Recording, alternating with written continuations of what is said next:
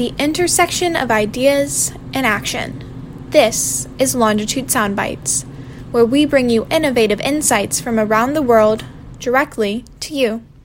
I am Longitude Fellow Sarah Sewell from Rice University, and today I will be presenting a soundbite by Fatma Erdogan, Managing Partner for IPPA Communications, and she will be speaking to us about resilience and the importance of a multidimensional and purposeful life.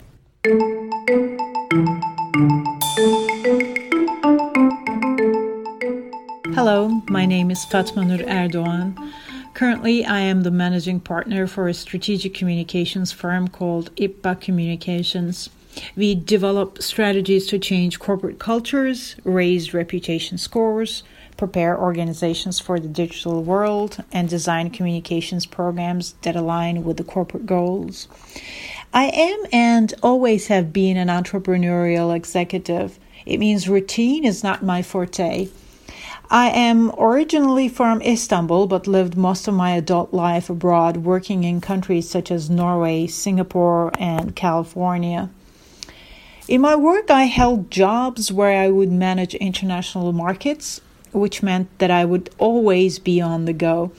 This kind of life is truly wonderful for me because I feel happiest the most when I'm on my way to the airport to explore new cultures, new landscapes, new people, and new knowledge.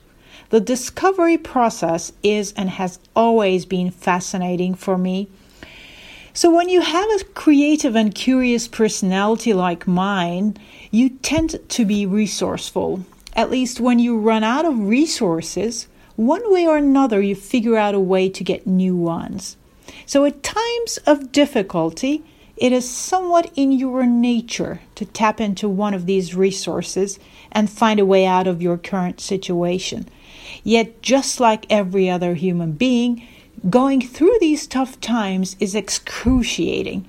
But over time, you learn that the ability to push through pain points in life, whether it's personal, social, or professional, is key to a resilient life.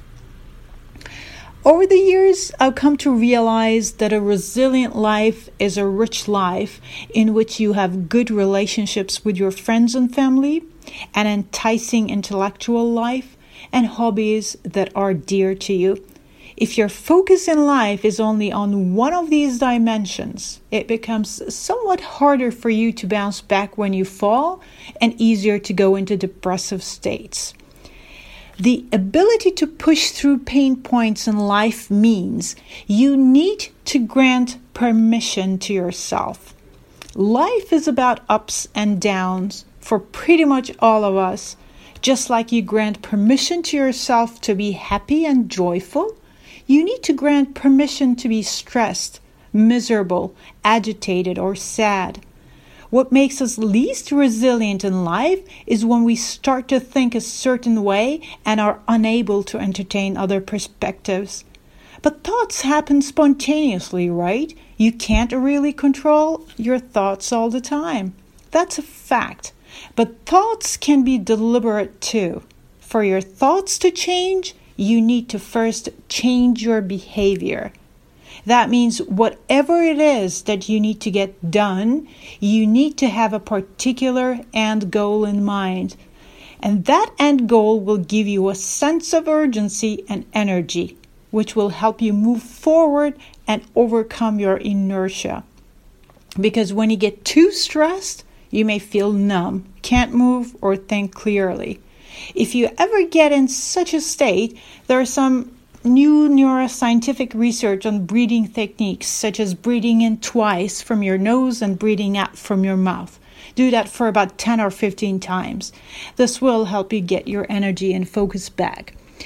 Now that you have set a new goal to overcome your situation, you must now install self-rewards. The more often that you can self-reward some aspect of the process, the more energy and focus you will have.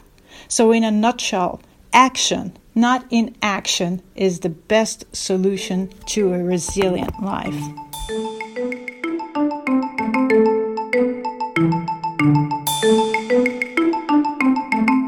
Thank thank you, Ms. Erdogan, for such thoughtful reflections on your career and personal life. When I first heard this interview, what stood out to me is the importance of deliberateness. From the thoughts we think to purposefully selecting a fulfilling career path, choosing the life you want to live and the mindset you want to have is an important value impressed on me from this interview. As a college student, I think it is far too easy to just live day to day, not planning ahead and not being deliberate in our involvements and connections. It's particularly hard to do this when it's almost impossible to know the difference between finding a job and selecting a career. What I took away from this reflection is that resilience starts from the small moments, the way we think, the way we breathe. It's also about designing a life based around encouragement, like the self-rewards that incentivize action. As college students, I think that can be as simple as study breaks or a night out. But to those of us just learning the importance of resilience and deliberateness, that can truly make all the difference. We hope you have enjoyed today's segment. Please feel free to share your thoughts over social media and in the comments, or write us at the podcast@longitude.site. We would love to hear from you. Join us next time for more unique insights on Longitude Sound Bites. Sound Bites is a production of Longitude Site, directed by Ipek Martinez, the founder. Our music is composed for us and mixed by Molly Turner.